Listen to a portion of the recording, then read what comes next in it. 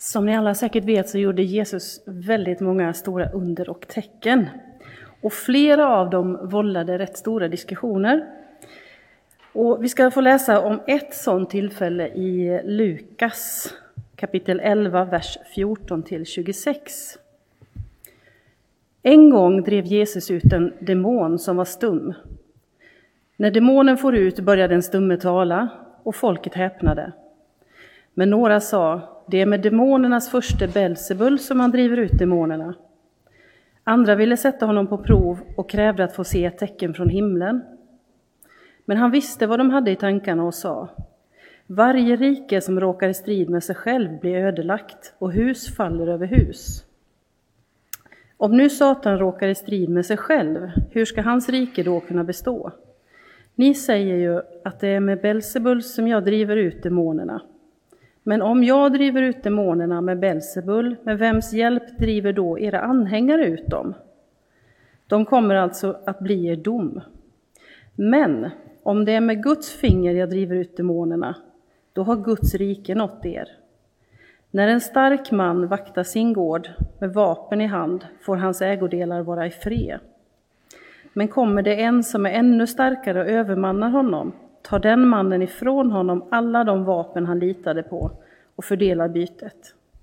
Den som inte är med mig är mot mig, och den som inte samlar med mig, han skingrar. När den orena anden lämnar en människa vandrar den genom vattenlösa trakter och letar efter en plats att vila på. Hittar den ingen, säger den, jag vänder tillbaka till mitt hus som jag lämnade. När den så kommer och finner det städat och snyggt går den bort och hämtar 7 andar till som är värre än den själv. Och de följer med in och slår sig ner där. För den människan blir slutet värre än början. Så lyder det heliga evangeliet. Lovad vare du, Kristus.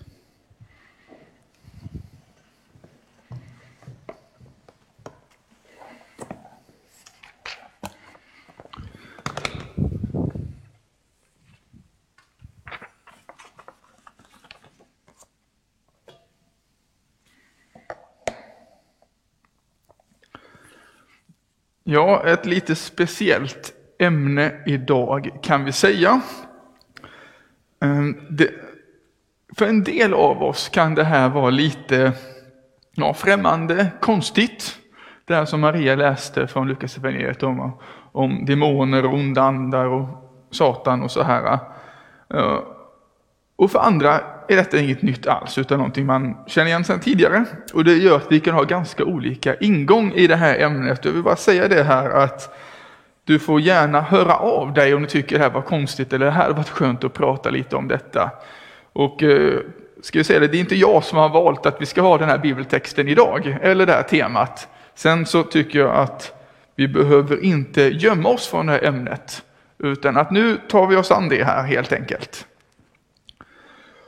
Jag tänkte säga att i Sverige sättet vi kanske hör mest om detta eller har med oss är ju från sådana här skräckfilmer av olika typer.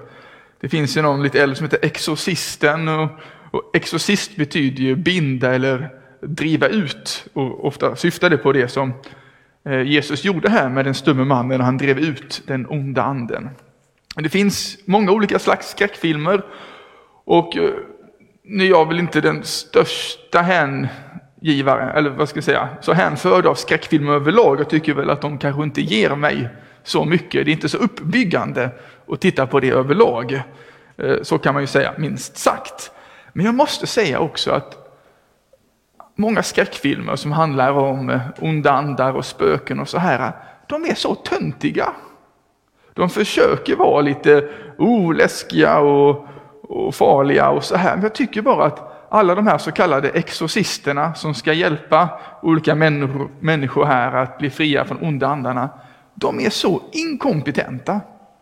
De kan ju ingenting. De har med sig armborst, vatten, vitlök, långa böneramsor som de inte ens fattar själva och gamla böcker och grejer och tror att det ska hjälpa.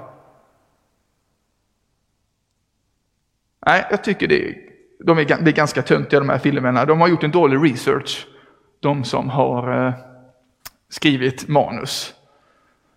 Jesus Han hade inte massa specialgrejer, han bara sa far ut. Så var det klart.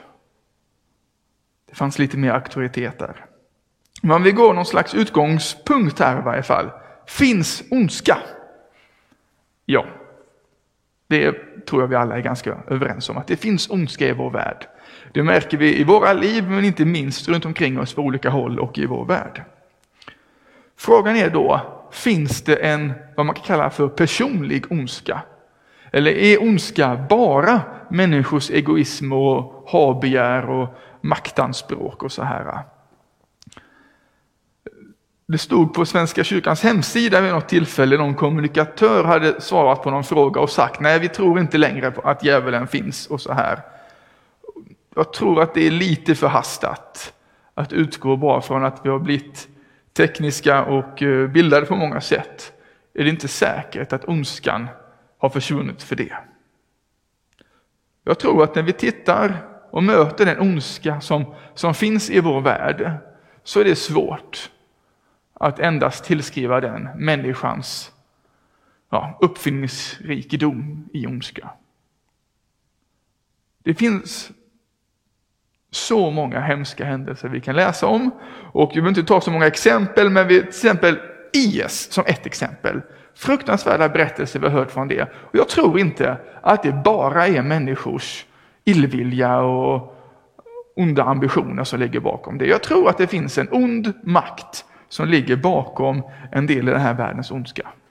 Annars har jag svårt att förklara varför världen är som den är. Men också berättelser från många människor och även från Bibeln pekar på att det finns någon slags andlig verklighet där det finns ont och gott. För några år sedan var jag i Etiopien, och det var väldigt spännande.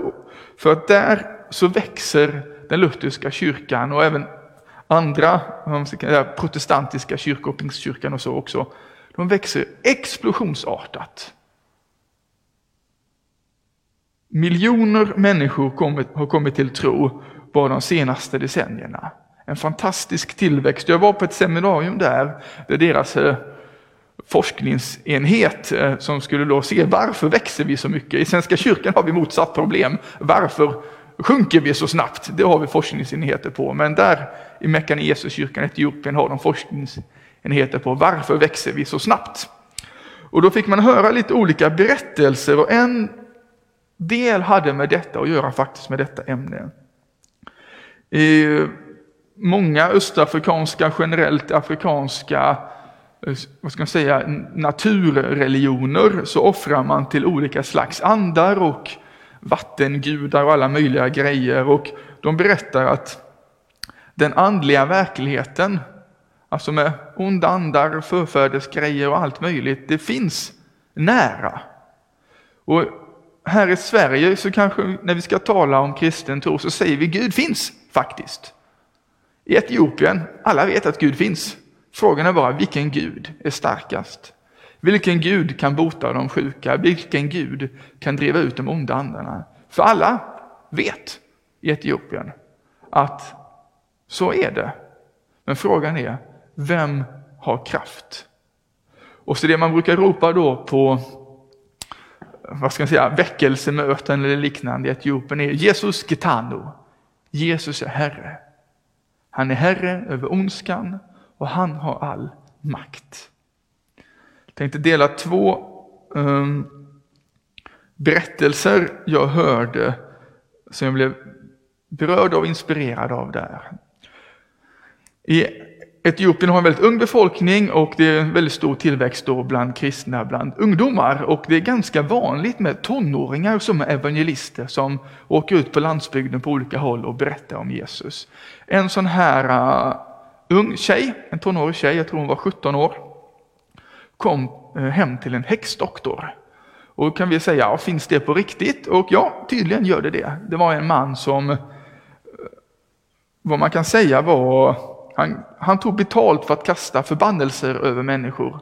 Det var hans grej. Och då hade han kontakt då med onda andar som styrde honom. Till exempel fick han inte duscha.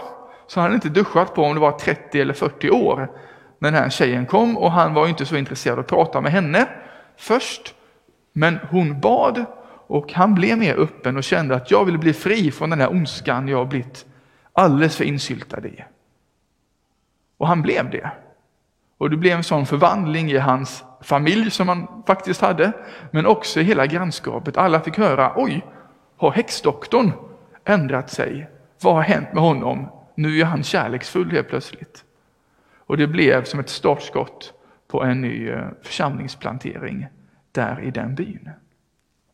En annan berättelse är från en liten grupp av sådana här ungdomar som var på väg in till en by för att berätta om Jesus. Och så kommer det, de har knappt hunnit börja, men det kommer en man emot dem i vanliga kläder, men han ser helt rasande ut. Han springer mot dem med en stor påk och ska slå ner dem helt enkelt. Och de ser, det här ser farligt ut, och de springer därifrån. Ut ur byn jagas de vid någon bro, någon snubblar och ska precis bli misshandlad. Men så ropar någon, stopp i Jesu namn. Och mannen bara stannar så här, han kan inte slå. Han kan inte göra någonting mer. Och de får be för honom. Och han hade då, beskriver de, en påverkan av en sån här ond ande. Och som han fick bli fri från. För den ville inte att det skulle komma någon som berättade om Jesus i den här byn. Det kan ju vara märkliga berättelser. Kan man tro på det här? Kan det här vara sant? Ja, jag har ju inte träffat personerna personligen utan bara hört de här forskningsenheten som har berättat om som exempel på den tillväxten som finns. Men jag tror att detta stämmer överens med många bibelberättelser vi har, men även också berättelser från andra håll. Då är frågan, är det bara i Afrika som det här sker? Hur är det i Sverige? Vår utgångspunkt är ju ändå i stort att det är ganska materialistiskt. Det vi ser, det är det som finns. Och allt annat är lite suspekt. Det här med andlighet och så. Även om det här med New Age och meditation och yoga och mindfulness har blivit mer populärt.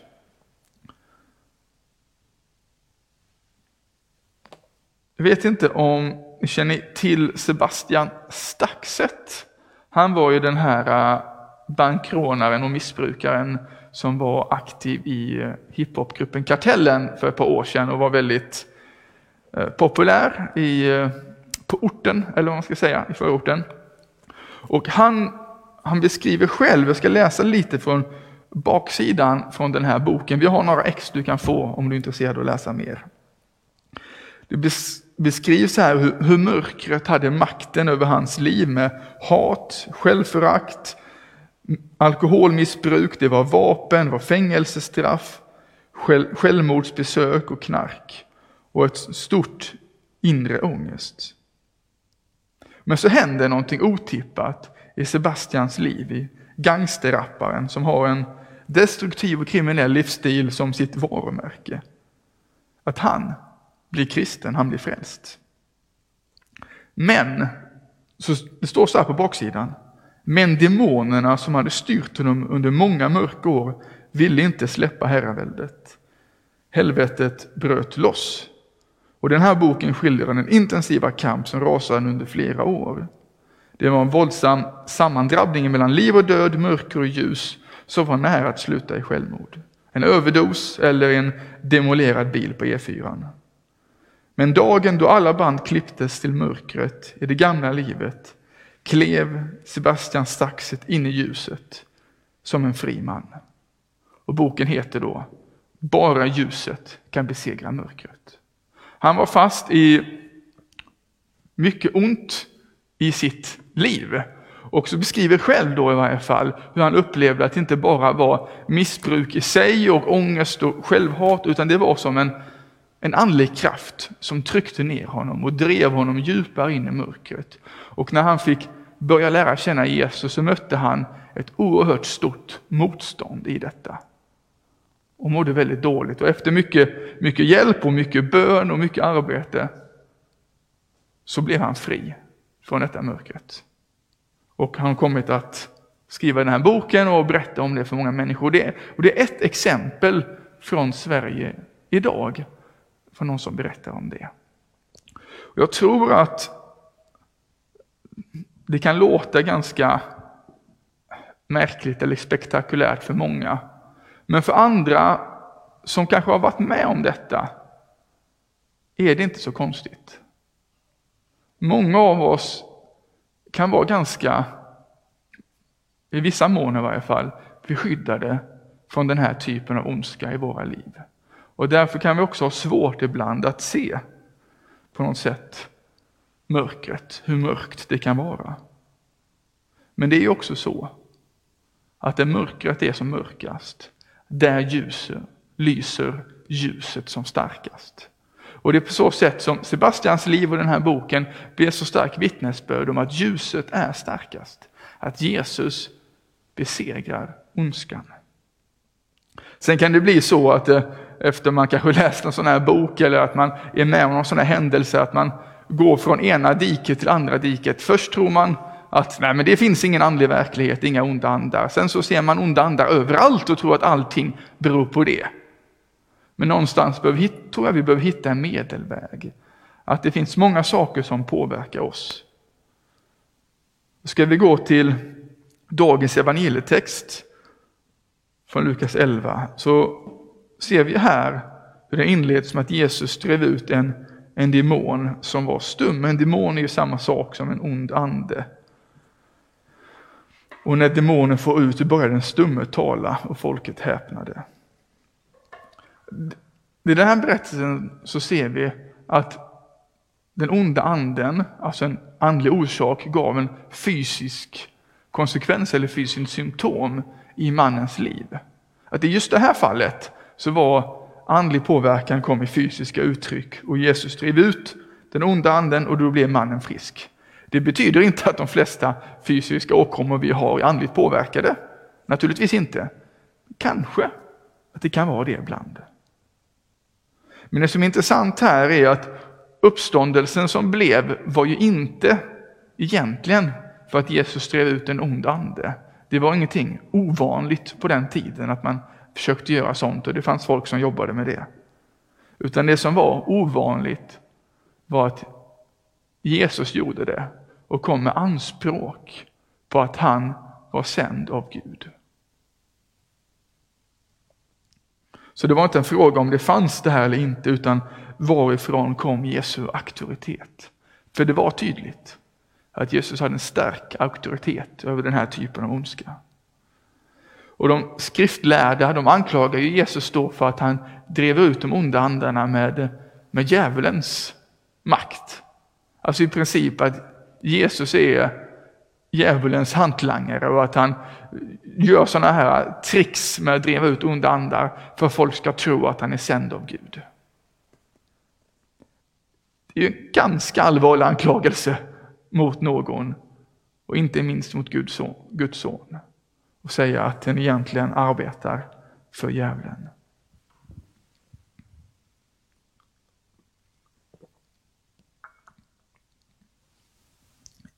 Man kan säga att de skriftlärda, de saknade det som kallas för urskiljning.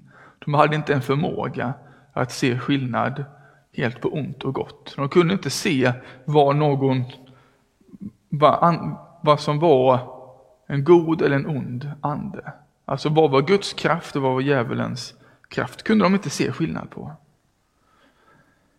Men Jesus, han säger ju att det är helt ologiskt att jag skulle vara sänd av djävulen och driva ut onda andar. Istället så säger han, om det är så att det är med Guds finger jag driver ut onda andar, då är Guds rike här. Alltså, detta är en av få tillfällen i evangelierna där Jesus är så tydlig med att han kommer i Guds kraft med Guds rike. För det är just det han menar med att det är ju i Guds kraft som han gör det. Och det betyder att Guds rike är här. Och det innebär ju då att befrielsen från sjukdom och från onda andar, från mörkret är ett av flera tecken på Guds rike, på Guds herravälde här på världen. Det är ett tecken på att Gud är på gång, att han verkar, att han gör någonting i vår värld. Jesus talar också om att Det här med en stark man som vaktar sin gård. Och Jesus är tydlig med att det är Jesus som är den starkaste. Ibland kan vi tro, när vi tänker kanske på det här med världens ondska och Gud och djävulen, att det är som en jämbördig relation. De står och slåss om världen här och ser vem ska vinna. Jo, det är väl Gud till slut, men det är ganska jämnt. Så kan vi tänka ibland, men det är fullständig missvisning. För det är en oerhört ojämn kamp. Ondskan har inte en chans. Jesus är segraren. Han har vunnit på korset. Han har besegrat döden, han har besegrat synden, han har besegrat djävulen. Men den segern har inte fullt ut realiserats än. Men den dag då Jesus kommer tillbaka, då ska han döma ondskan och den onde slutgiltigen och befria världen från ondskan. Med en ny himmel och ny jord. Fram tills dess så ger han kyrkan sin auktoritet att verka för det goda. En auktoritet i kampen mot ondskan.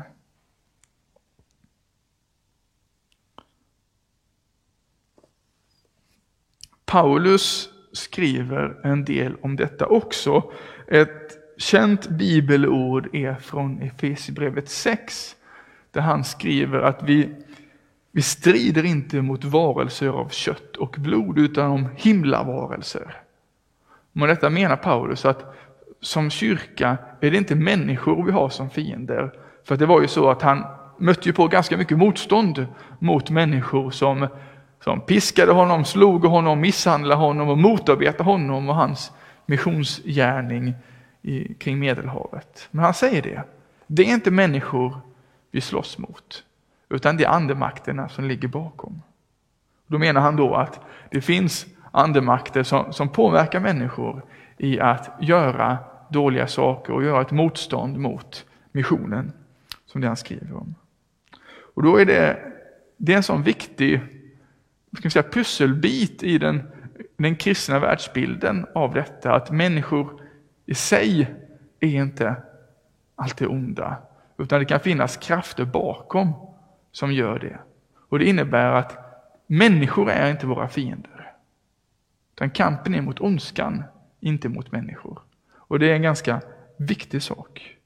Och så fortsätter Paulus med att uppmuntra oss alla att ta på oss Guds vapenrustning. Han använder bilden av den romerska legionären med hjälm och bröstharnersk och svärd och sköld och sandaler och så vidare.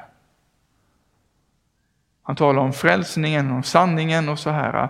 Men egentligen är det Jesus vi ska ikläda oss. Att det är Jesus som är vår rustning mot ondskan. Och Paulus använder här ett språk där han använder militären som en liknelse. Ungefär som att bli kristen är att bli med i Guds armé. Inte att vi på något sätt fysiskt ska slåss, men att vi i en andlig bemärkelse ska strida för det goda här i världen. Att vi ska vara som ambassadörer för ljuset, för Guds rike. Att vi strider i Guds kraft, inte i vår egen. Och det är en ganska viktig sak. För när vi ser orättvisor kanske i vårt samhälle, vi ser ondska eller vi ser saker som vi ser, detta är inte från Gud, detta är ont. Så kanske Gud kallar oss att verka för det som är rätt, för det är sant i detta. Oavsett om det är från enskilda människors liv eller på en större nivå, så är det inte människor vi strider mot, utan det är andevärlden. Men vi behöver också göra fysiska handlingar i bön, i lovsång, kanske hjälpa människor praktiskt. Eller som i Sebastian Staxets fall, att många människor som var kristna fanns omkring honom, bad för honom, stöttade honom och hjälpte honom.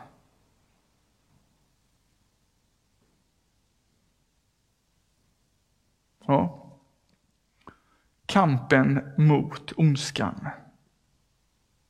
Att det finns en ond verklighet på samma sätt som det finns en god verklighet. Det behöver inte betyda att vi ska vara rädda. För Jesus är starkare. Han har vunnit, han har besegrat. Men han vill använda oss för det goda, för ljuset.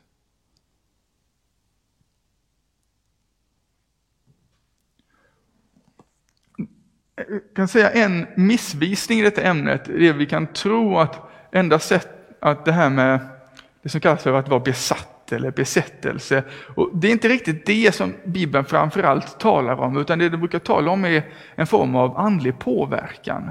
Man kan säga att det finns 3 nivåer av andlig påverkan från det onda. Första nivån kallas för anfäktelse. Det kan vara att man får tankar om att du är värdelös, om tankar som leder en till konflikt eller till splittring, till missmod eller till hat, alltså sådana saker som de försöker som påverka i en viss riktning med med den typen av tankar eller känslor. Och det sägs att när Luther kände så här så kastade han en gång bläckhornet i väggen och han fes mot djävulen, sa han. Det hade han som förslag i andra strid. Jag vet inte hur mycket det hjälper egentligen. Nästa nivå är det uttryck som används ganska mycket i Bibeln som kallas för demonisering. Och det var det som var här då med den stumme mannen. Och den här sista nivån, besättelse, är jätteovanlig.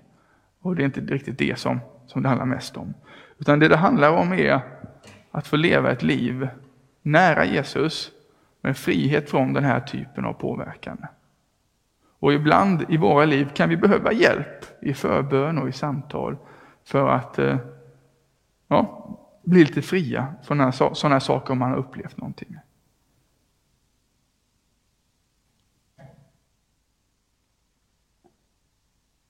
Ja, det finns mycket att prata om här. Jag tror jag ska försöka nöja mig. Jag skulle kunna stå här ett bra tag till. Och detta är egentligen ett ämne som lämpar sig väldigt bra för att få samtala om tillsammans. Så om du har någon med dig där så prata gärna lite om detta sen. Och vi har ju kyrkfikat sen också här på Zoom. Och det finns ju många med i smågrupper och så detta är någonting man kan få prata om och se vad detta innebär för oss idag. Oavsett. Jesus är starkast. Han ger ljuset. Och vi ska nu få bekänna den kristna tron. Vi ska få stämma in i trosbekännelsen som är en objektiv sanning om Guds storhet och Guds godhet.